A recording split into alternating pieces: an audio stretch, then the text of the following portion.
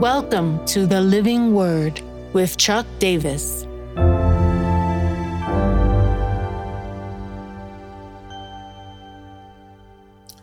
Acts 19:11-20, Mission and Dark Power. And God was doing extraordinary miracles by the hands of Paul, so that even handkerchiefs or aprons that had touched his skin were carried away to the sick, and their diseases left them, and the evil spirits came out of them. Then some of the itinerant Jewish exorcists undertook to invoke the name of the Lord Jesus over those who had evil spirits, saying, "I adjure you by Jesus whom Paul proclaims." 7 sons of a Jewish high priest named Sceva were doing this. But the evil spirit answered them, "Jesus I know, and Paul I recognize, but who are you?" And the man in whom was the evil spirit leaped on them, mastered all of them, and overpowered them, so that they fled out of the house naked and wounded. And this became known to all the residents of Ephesus, both Jews and Greeks, and fear fell upon them all, and the name of the Lord Jesus was extolled. Also, many of those who were now believers came, confessing and divulging their practices, and a number of those who had practiced magic arts brought their books together and burned them in the sight of all. And they counted the value of them and found it came to 50,000 pieces of silver. So the word of the Lord continued to increase and prevail mightily. Mentioned this situation previously of Paul having handkerchiefs touch him, and they go out and they bring healing and deliverance. But then Luke goes on to tell of an interesting encounter with some Jewish exorcists. There's a warning in this against turning this into Christian magic. The whole idea of magic is contagion. Are there certain things that you touch that will make you evil? And are there certain things that you can hold on to that will bring victory?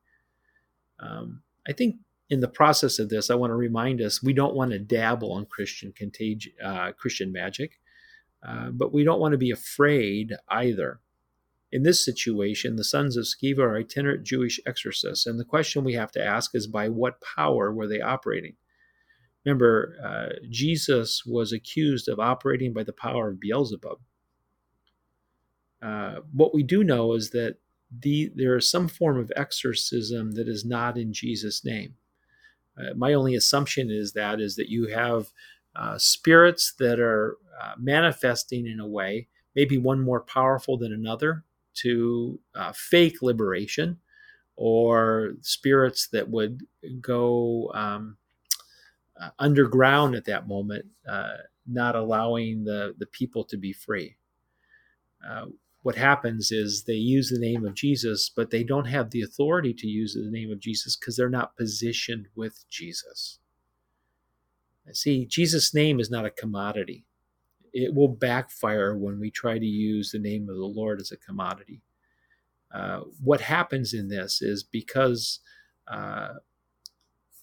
there's a clear distinction between the way Paul is operating and the way these are operating, that the Lord Jesus was extolled in the midst of this. There was a clarity. Luke, one of his favorite declarations, so the word of the Lord continued to increase and prevail mightily. This is about the advance of the witness. What we see is that because people start to see the true identity of Jesus, they get rid of all of their practices, confessing and divulging these practices, and they brought their books, which would have been worth a lot of money. We saw the same thing happening in Africa in different spaces where people would bring their fetishes. And there was one specific Marabout in Senegal who had ancient incantations, and he came and put his book in a fire to show his separation. But obviously he hadn't been liberated from a spirit before then, because he went and he put his hand in the fire to take that book out. This is a real battle that's going on. Darkness doesn't want to give up its control over people. If the word of the Lord is to continue, we need to press against the dark spirits that have found foothold in our life and stronghold in our community. So when we see manifestation around us, we need to have discernment and ask the question, is this manifestation for the glory of Jesus or not? When we have this kind of discernment, we will not get drawn into false expectations or experiences. We will simply be people who are walking in a kingdom authority that allows us to proclaim the name of Jesus and to demonstrate the presence of Jesus in this world. And so, Lord, we avoid dabbling, but we also reject fear.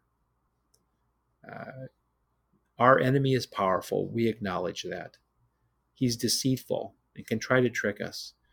But you are Lord of the light, and you will keep our minds clear, and your authority is always greater than the power of the evil one.